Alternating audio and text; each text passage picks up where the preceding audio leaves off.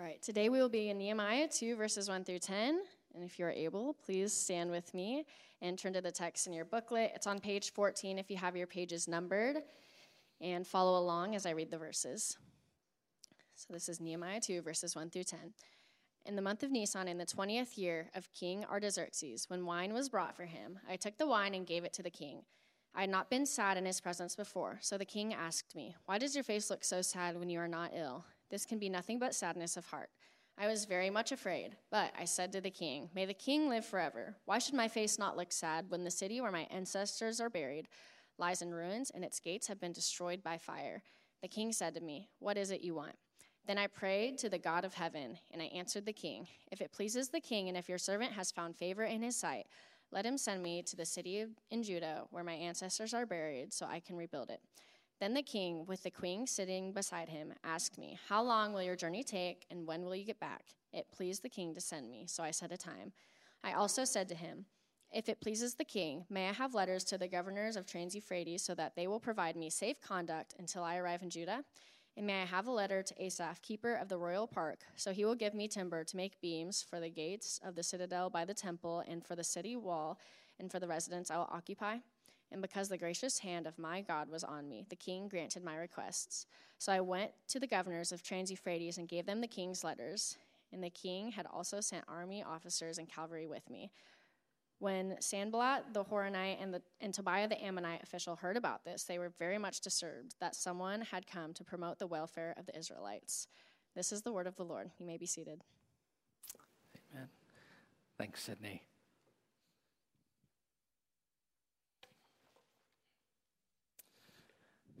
Okay, so we're continuing in going through our journey with Nehemiah through his book.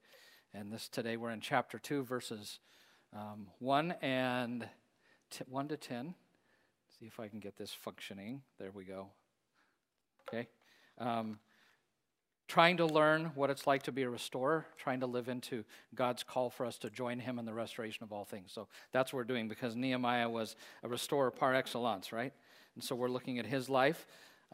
Before jumping in specifically to today and what I learned, the big thing I learned from this today and kind of the subpoints, I need to talk briefly to something that Nehemiah said at the end of chapter 1. It was the very last words that he wrote, where he told us what his day job was. And he told us, "I was a cupbearer to the king." So this was his day job.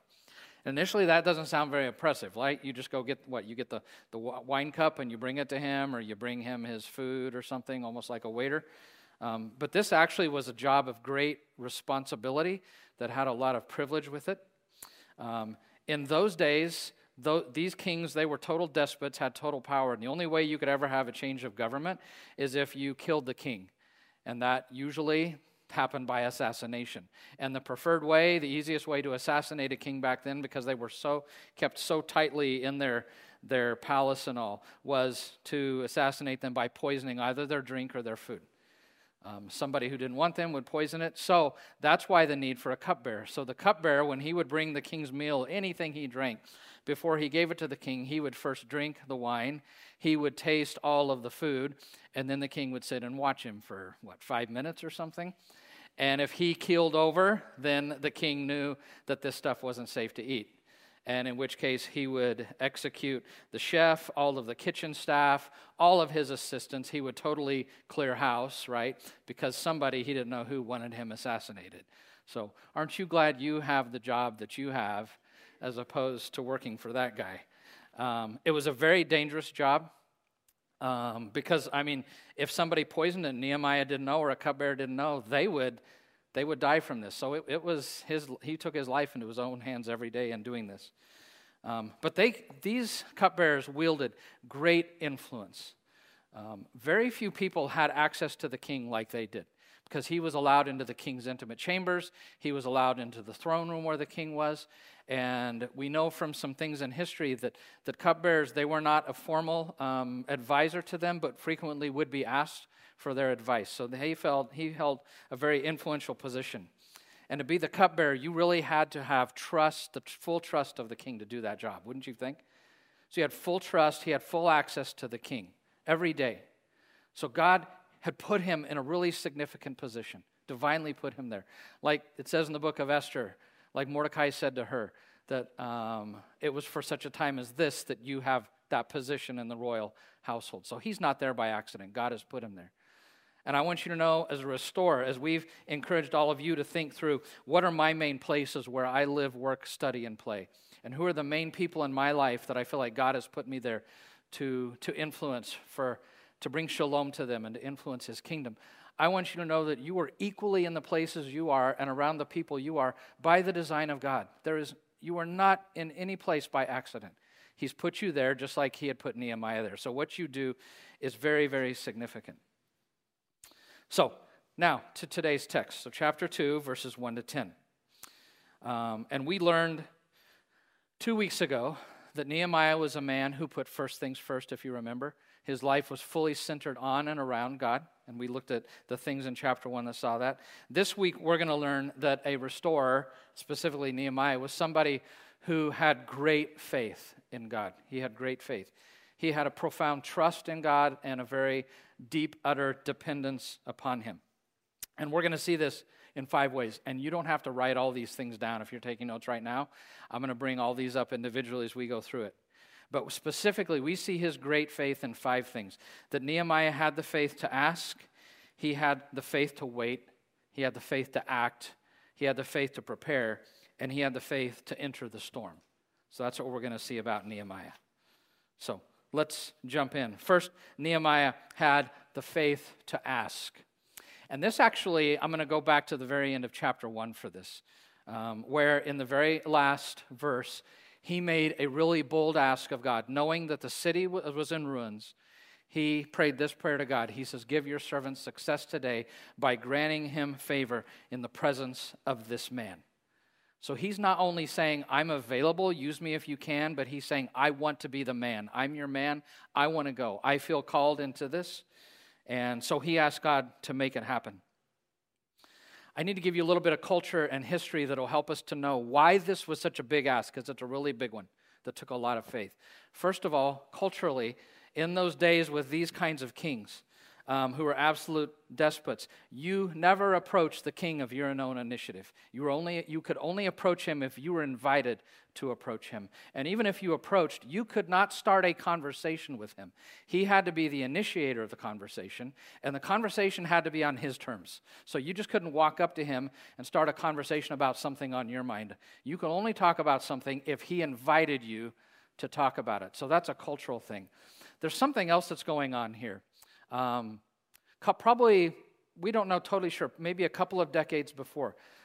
It's in the book of Ezra, chapter 4, if you want to read about it. When Ezra had returned with that first group of exiles, they started work to actually rebuild the ruins of the city, to reset the foundations. And the governor of Samaria, so just north of Judah and Jerusalem, felt threatened by this. So he sent a letter to this king, to Artaxerxes, and he said, they're starting to rebuild these things.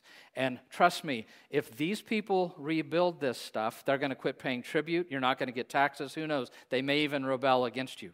Look at their history. And so Artaxerxes did. He looked at their history, and he made a decision that they would have to stop rebuilding. So he sent a letter back through the provinces, through all the governors that they all got to see, and specifically to the official in Samaria and said, the rebuilding can't happen, you stop it. And he gave him permission, and he took military personnel down there, and by arms of force, he stopped the reconstruction that was going on in Jerusalem. So that's been going on. So for him to speak to the king about rebuilding the walls of Jerusalem, he has to be invited into a conversation about that topic by the king, and he knows that even if it comes up, that the king's not going to change his mind. Have you ever heard of the law of the Medes and the Persians? If you know much about their culture, whenever a king made a decree, it was set in stone and could not be changed. Even the king in their culture could not even change a ruling that he had made before. So in his mind, this was impossible, humanly impossible. There was no way that he was going to be able to change the king's mind or to get the king to allow him to go and rebuild. It was something that only God could make happen. So he knew what he was asking God was a big ask. And I love the fact that he prays and asks that. It shows that he trusts God to do something, and he's really being utterly dependent upon the Father to do that. So I love that about Nehemiah. He was living out Hudson Taylor's famous dictum that I lean into a lot. Move men by God through prayer alone. Move men by God through prayer alone. And he knew that that was the only way that this was going to happen. He knew, and I think believed, Proverbs 21:1. He was a man of the word, we learned. I'm sure he knew this proverb that says, in the Lord's hand, the king's heart is a stream of water that he channels toward all who please him. So he knew that God is an expert, a specialist at changing human hearts, and that God could be the one to do that work. He also knew his history. 100 years before this moment, God had worked in the heart of Cyrus, the Persian king, to allow the Jews to even go back. So he has some history with this, and he was trusting God to do it. And I want you to know it's the same with us. I think in my act as a restorer, I've identified my place as my people, and some of those you're like, I'm not sure how to initiate a conversation. I don't know how to do that. And for us, it's a big ask. And I want to encourage you to make those asks to God. Not just the, here I am, send me prayers, but the Lord, I really want to be involved. You put me with these places. But I need you to be the one to make that conversation happen. I need you to be the one to set up something that maybe my workmates are gathering together, and it gives me an opportunity to lean more into them or something. If you remember 2 weeks ago, Mel was here. And Mel shared how they had written down on their list of people to restore some people in their neighborhood, including a lady across the street. And it was like 1 or 2 days after that Sunday that they had done that and were starting to ask to be an influence, that the water quit working in their neighborhood, and that woman came across the street to talk to them and introduced herself. So they had made an ask, and God moved on her and in her to do that. I had 2 people this week who... I've had a number of people who are speaking to me about ways you're seeking to be restorers, and it's so exciting to hear that. 2 people this week who told me that there were individuals that they were seeking to be a restorer with. They were a little bit uncomfortable about how to approach them, and those 2 individuals had actually called or texted them this week and said, hey, can we just get together for a coffee? The other guy, it's like, could we get together for I'm trying to remember now what it was, some event that they were going to do, but they'd been praying, they'd made the ask, and God was giving the opportunity. So, trust me, He's about the work of restoration. He wants to use me. And if you'll make yourself available and give the big ask, God will work to do that. So that's the first thing I learn about Nehemiah.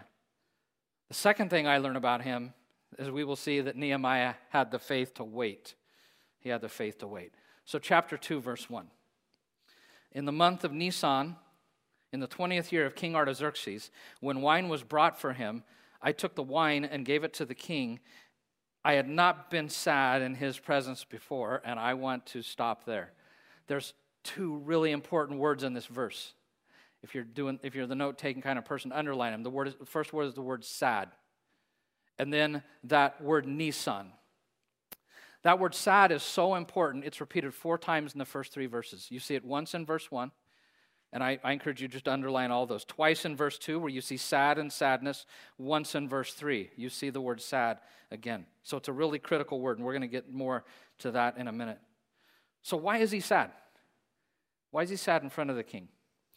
Well, in verse 11, chapter 1, verse 11, the prayer we just looked at, he had specifically asked God to grant your servant success when? Today. When he had prayed that, he said, I want you to grant me success today. But I want you to know, the answer to his prayer had not come that day. It didn't come the next day, and it didn't come the next day. It didn't come that week.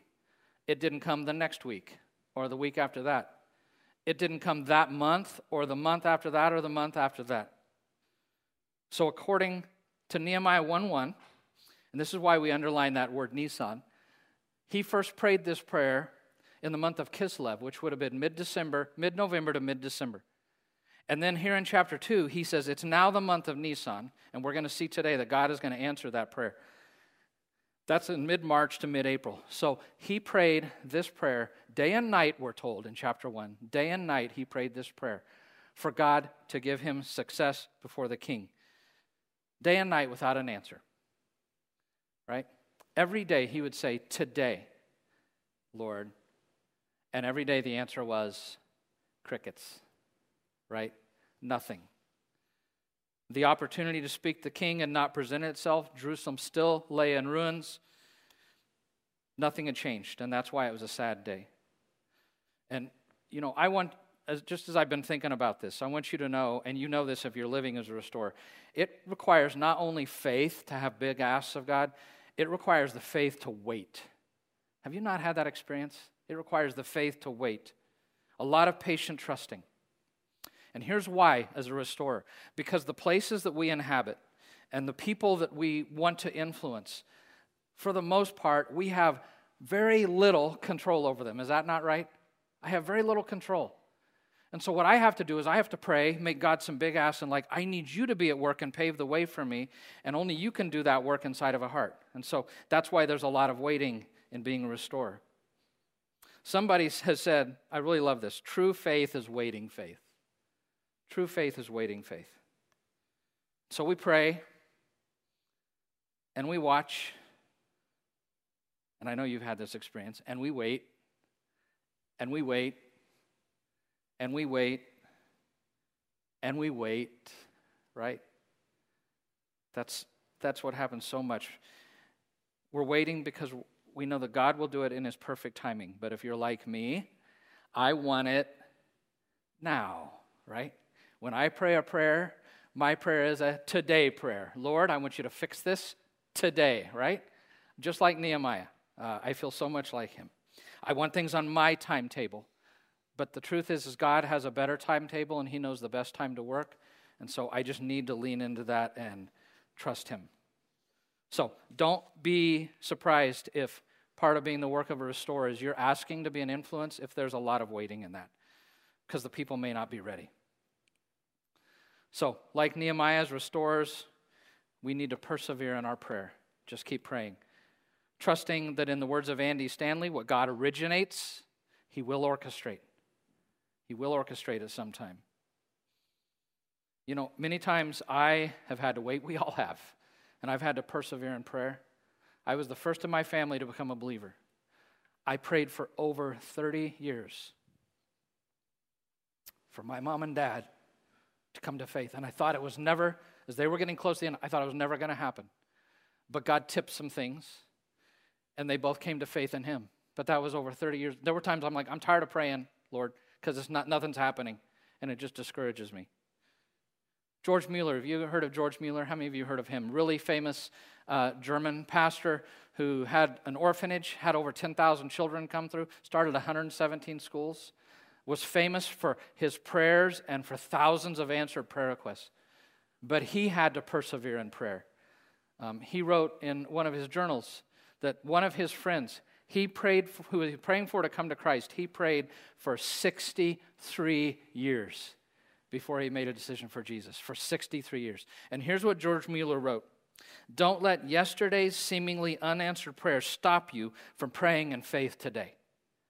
So keep praying, and wait. So back to Nehemiah. He's been patiently waiting, praying for months. He still strongly carries the burden on his heart for Jerusalem and for the ruins that are there. He had handed that over to the Lord. He was patiently waiting, patiently praying. But we all have bad days, right? He has feet of clay just like any of us. He's human like any of us. And we all have a breaking point. And he had his on this particular day. On this particular day when he showed up at work in the king's palace, the anguish on his heart was etched on his face. It was etched on his face. This day he couldn't control his emotions and maintain his composure. So look at verse 2. So the king asked me, why does your face look so sad when you're not ill? This can be nothing but sadness of heart. I love Nehemiah because he's like, dude, what's up? And here's what I love about Nehemiah, because if he was an average guy like me, the king would have said, hey, how you doing? And Nehemiah would have said, I'm fine. And that was all. And then the book of Nehemiah would have ended. Just one chapter and two verses of chapter 2, and that would be it, right? But he was a guy who was in touch with his emotions, and he wasn't willing to go there. And so it says in verse 22, in verse 2 at the end, he says, I was very much afraid. I just love his honesty. Very much afraid. Why would he be afraid? For several reasons. First, it was against Persian law. It was written into their law books that a servant of the king could not come before the king with anything but a smile on his face. Could never show a downcast face, and if he ever did, he would be banished from the palace, likely imprisoned or even executed for that. So him showing up today and the king notices his sadness, his life could be on the line, right? I also think he's sad because he's probably coming in this knowing that he's about ready to ask the king to do something to revoke a dictate that the king had made, and that did not happen in that culture.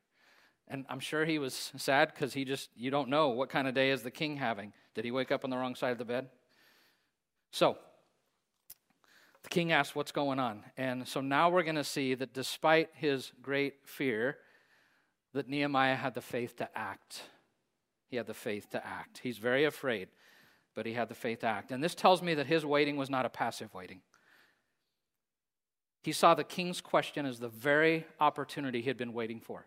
It was the crack in the door that he'd been waiting for, and he seizes the moment. So it continues at the end of verse 2. I was very much afraid, but... I love that word. I circled that one with heavy, like 5 or 10, I don't know, a lot. But I was afraid. But I said to the king, may the king live forever. Why should my face not look sad when the city where my ancestors are buried lies in ruins and its gates have been destroyed by fire? I love this. Nehemiah acts. He steps into the opportunity God's provided for him. In the language from this summer, what I used, he saw the kairos moment. He saw the opening and he stepped into it. He grabbed onto it. God had opened a door, and Nehemiah is walking into it. He's acting, even though he's terrified. He has no idea what's going to happen.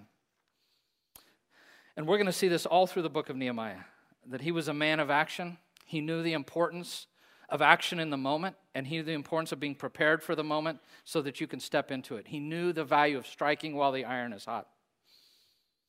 As Warren Wiersbe says, he knew that, and I really love this quote. Like large doors, great life-changing events can swing on very small hinges. Like large doors, great life-changing events can swing on very small hinges. So here's the small hinge, but he sees it as an opportunity from God. Or as William Shakespeare said, there is a tide in the affairs of men, which taken at the flood leads on to fortune. He intuitively knew that, so he takes initiative and takes action. And as a restorer, we need to be the same way. We need to be prepared and ready with a sense of like, I'm not only doing the big ask and I'm waiting, but I'm ready to act when the moment comes. As scary as it might be, I'm going to step into it. And we're going to talk more about that next week. So look at verse 4. So the king said to me, what is it you want? And I'm sure that response sent chills up his spine, right? The king is asking. His heart's ready. He seems prepared. God's been at work. He's asking maybe out of compassion for him, curiosity, whatever the reason is. And then he responds. And the response is the end of verse 4. So tell me, what did he do? What was his first response? He what? He prayed. First response. Adam, this really was his first response. Not like 2 weeks ago where I said that was his first response, but his first response, he mourned and fasted and prayed. But you're a good man. So he prayed. You know, and I love this because the adrenaline's, don't you imagine the adrenaline's flowing, his heart's pulsing, and in that moment, he stops and he prays. And we don't know what he prayed. I bet he repeated the prayer of 111. Would you give me success today? Would you have me find favor before the king? I'm sure he prayed for wisdom, for courage, help me to say what I need to say, for God to work. But whatever he prayed, I'm sure it was very heartfelt. I'm sure it was silent, and it was very brief. It's what some have called an arrow prayer. How many of you have heard of that an arrow prayer? It's a prayer I shoot up before I step into something. I shoot an arrow prayer, a quick prayer up to God. Or I just heard this a few weeks ago, what some people call a flare prayer. I really like that. A flare prayer, a prayer where I'm just quickly shooting it up to God. And we're going to see 8 more of these through the book of Nehemiah. 8 times he shoots up a flare prayer. This guy is so cool. So, back to the end of verse 4. And then verse 5. So then I prayed to the God of heaven. And I answered the king, if it pleases the king, And if your servant has found favor in his sight, which that phrase I love because it's what he prayed in 111. So if your servant has found favor in his sight, let him send me to the city in Judah where my ancestors are buried so that I can rebuild it. I love it. He is so bold in his request. He doesn't flinch. He wants so badly to be a restorer of the ruins, a rebuilder of broken walls. He wants to be a shalom bringer that he just lays it all on the line before the king. This is what I want. And so what's the king's response? Verse 6. Then the king, with the queen sitting beside him. Now stop a minute. I know you probably get tired of that, but I'm doing it for a reason. Let's stop for just a second. I want you to put a box around the words, with the queen sitting beside him. It is not insignificant that he mentions this detail. It is there for a reason. So let me share a few things. One, a Persian queen was not allowed to appear with the king in any public forum. She could only be with him when she was with him in the chamber or in the palace or having their meal in the throne room. She was not allowed out in public. So what we know is the fact that she is present, that she's sitting there, that this is in a very intimate moment, like it's closed in. There's not a lot of people. It's probably just the king and queen on the throne. Do I have that picture again? Sitting there, that this conversation comes up. And he includes this detail, a lot of commentators think, because it's highly likely that she influenced his decision. You know, maybe she leaned over and whispered something in his ear. Might have jabbed him with an elbow. I see that occasionally in here. The wife jabbing the husband with the elbow. You know, a little tap on the leg or something, a little nudge. But there's something else that's going on, I think, why Nehemiah may have put this in here. It may be in there because of Queen Esther. And if you know her story, the book of Esther is right after Nehemiah. It's a great story. Esther was a Jewish woman who had become the queen of Persia, one of the wives, the most important one for the king Xerxes. King Xerxes was the father of this king, Artaxerxes. So Queen Esther was either the mother or the stepmother of this king.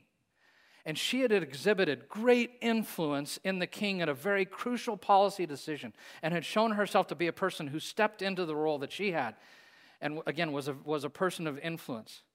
And most commentators believe that the reason Nehemiah mentions the queen is he wants to show us that Esther's influence didn't just happen at that time in the book of Esther, but it was continuing for decades, that she had set up a precedent for the influence that the queen could have on the king. Isn't that cool? I think that's really cool. So back to verse 6, where the king, before answering Nehemiah, he asked two questions of him. Then the king with the queen sitting beside him asked me, "How long will your journey take, and when will you get back?" And now we're going to see that Nehemiah had the faith to prepare. Look at his response. It pleased the king to send me. My prayer was answered, so I set a time. He answers promptly. We don't know the time he set. We'll learn in a few chapters that he was there for 12 years. But he continues in verses 7 and 8. I also said to him, "If it pleases the king, may I have letters to the governors of Trans-Euphrates so that they will provide me safe conduct until I arrive in Judah? And may I have a letter to Asaph, keeper of the royal park, so he will give me timber to make beams for the gates of the citadel by the temple and for the city wall and for the residence I will occupy." I love this guy. He had thought about everything. His prayer for 4 months had also been intertwined with preparation. Is that not true, right? He knew exactly what he wanted. He asked for the safe conduct letters. He said, especially for the ones west of the Jordan, the closer I get to Jerusalem, the more important those letters are, that they know that you sent me, right? So he asked for that. One of those letters, likely, we'll learn in a few chapters, is a letter that was making him governor of Judah, of that province where Jerusalem was. He also wants a letter for Asaph, the keeper of the king's forest. And what's kind of cool about that, again, is his attention to detail. Asaph is a Hebrew name, so he knew the name of the guy. And because it was a Hebrew name, this forest was probably very close to Jerusalem.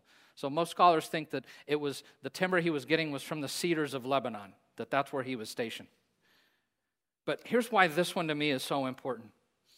And why I just am so impressed by Nehemiah. Because his requests to God, but now to the king, are so bold and they're so practical, right? Bold and practical. He doesn't pussyfoot around. And it's so obvious he's done his homework. Can you imagine the amount of research Nehemiah did in those 4 months while he's praying, the research he's doing on what he needs to have, all the things he needs to get to safely get there and to take that position? It's obvious he's invested so much time so that when he's on the spot, he can answer with such detail. He had been planning as well as praying, not just praying for opportunity, but he was preparing for the opportunity. I'm so impressed with him. So, 12th, hear me, because I want us to be clear on this, that the presence of faith does not mean the absence of preparation and organization. The presence of faith does not mean the absence of preparation and organization. I think probably we've all in some way had this experience, but don't ever let people guilt trip you for organization, planning, preparation as a sign of a lack of faith. Because that's not true at all. To prayerfully plan shows great faith. What it says is I believe so much that God is going to answer and is going to move in this that I'm going to prepare and I'm going to be ready for when he does that. Living by faith doesn't mean I'm living haphazardly, disorganized with no plan, right? 1 Corinthians 14:33 says God is not a God of disorder. Jesus himself in Luke 14 says that if anybody's going on a venture or they're planning to do something, do they not first count the cost? Count the cost. So yes, pray, but also plan and prepare. Faith and preparation, faith and action, they go hand in hand. They're bedfellows. I love the story of Oliver Cromwell from the British Civil War. He was leading the rebellion against the crown. And one day before a battle, he turned to his men and he said, guys, trust God and keep your powder dry. Isn't that great? Trust God, but keep your powder dry. And that's what Nehemiah was like. He walked that tightrope, that balance between the human and the divine. He lived in, it's not an easy tension to live in, but that tension of prayer and preparation. And as restorers, we need to walk that tightrope too. We need to, in the words of St. Augustine, we need to pray as if it all depended on God, but prepare as if it all depended on me. Both at the same time.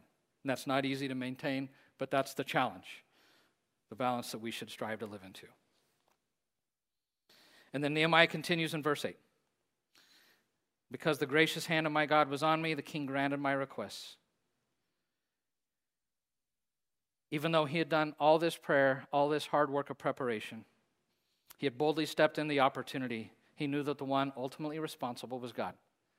And I realized even this morning during worship, during first service, like as I look at Nehemiah and as I put this stuff together, I'm always like, isn't he awesome? He's so great and all of that. And I'm like, you know what? The great one in the text is not Nehemiah, it's God and the God that he serves. He's the one that orchestrates it. And Nehemiah gives him the full credit for that. So verse 9 begins to tie up the story as far as we're going today. He says in verse 9, I went to the governors of Trans-Euphrates and I gave them the king's letters. The king also sent army officers and cavalry with me. The king had such high respect for him and high trust in him that he actually sent an army escort, something he didn't even ask for. Army and the cavalry, right? If he'd had a navy and an air force and a space force, he would have sent all that too, right? But he didn't have that. He wanted everybody to know that Nehemiah had his full authority. So finally we come to verse 10. When Sanballat the Horonite and Tobiah the Ammonite official heard about this, they were very much disturbed that someone had come to promote the welfare of the Israelites. Nehemiah didn't know where it would come from, but he knew there would be opposition. He knew that. And that's part of the reason he requested these letters, because of people like Sanballat and Tobiah. He knew they would be there. And these are guys we're going to see multiple times in this book. But what I'm impressed with is he still went knowing that opposition was coming. He walked into the teeth of the enemy. And that tells me, the last one, that Nehemiah had the faith to enter the storm. He had the faith to enter the storm. Look specifically at the last 7 words of verse 11. Circle them if you're doing that stuff. Circle them. His mission was to promote the welfare of the Israelites. To promote the welfare of the Israelites. Don't you just love those words? He was committed to being a restorer, a shalom bringer. He was committed, in the words of Jeremiah 29:7, to seek the peace and prosperity of the city. I just love those words. But here's the reality, that anytime you live as a restorer, there will be somebody who will not like it. They won't like it because it's going to upset the current order and the status quo, right? If you work with God to take what's upside down and to put it right, to turn it right side up, okay, those who are on the top in the upside down world, what happens to them when things are put right? Where do they end up? On the bottom, and they don't like it. And so they will come at you and they will fight it. They don't want restoration. And this is so true of us, that when you try to live as a restorer, I'm not saying necessarily people are going to come against you, but the enemy, Satan, will come against you. He will not want to any of those captives to be set free. That's not what he longs for. He wants to keep people enslaved into the things that are at. And he will come against you. Sometimes he will use people to do that, sometimes not. But whatever the case, we enter the fray knowing that the battle is the Lord's, because God is seeking the restoration of all things. And if I'm seeking that, then I know that he's on my side. And if God is for you, then who can be against you? So, don't you just love this guy? Don't you love the God that he serves? He was truly a man of great faith. Truly a man of great faith. His trust and dependence on God amazes me. And we see his faith in the fact he demonstrated it because he had the faith to ask, to wait, to act, to prepare, and to enter into the storm. And as a restorer, I need that kind of faith too, to do those things. So I'm going to ask you a question I asked a couple weeks ago. Different list, but if you look at that, I'm curious. If you were to pick one or two of those, you're like, man, that's something I need to do better at. Okay, not as a guilt trip, but what would those two things be? If you're writing notes, write that down. Of those two, what are you most needing to work on?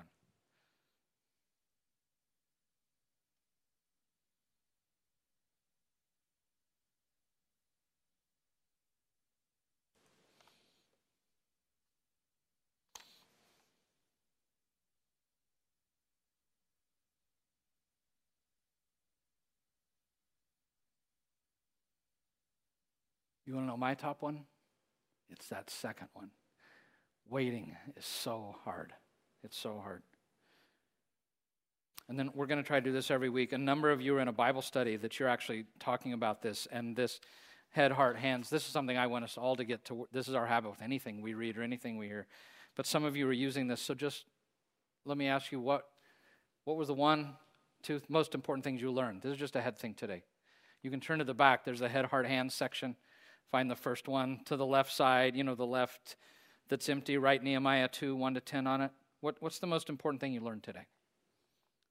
Just a head thing. Something you learned. You're like, that I didn't know. That was pretty big.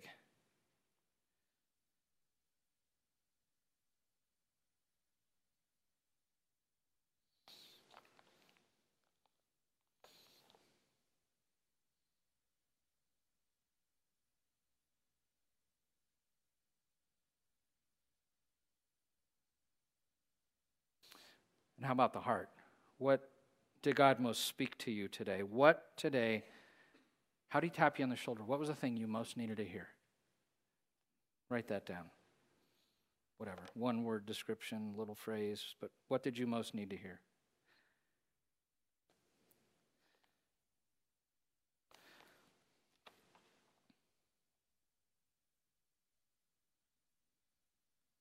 And then we obey, right? So the hand, what specific thing will you do this week to put that into practice? So 12th, the challenge of all this is let us be restorers. Let us be people of great faith. People who are bold, who are willing to make bold asks of him. We're also willing to demonstrate our faith by waiting for him to provide opportunity. The faith that when that comes, as small as it may be, that I will act, I'll step into it. The faith to prepare ahead of time. And finally, the faith to enter the storm. So may we be that kind of people. I want to close with a prayer. Would you stand with me? This is a restorer's prayer that I would like us to pray as a community. So Would you please join me? Spirit of the sovereign Lord, I long to live as a restorer. Anoint me again this week to proclaim good news to the poor. Send me out again this week to bind up the brokenhearted. And help me again this week to proclaim freedom for the captives and release from darkness for the prisoners. We pray in Jesus' name. Amen. We say amen to that again? Yeah. Spirit of the Lord, empower me. Send me. All right. College students, hang around for lunch. We'll get to hang out. That'll be a lot of fun. 12th, you are sent.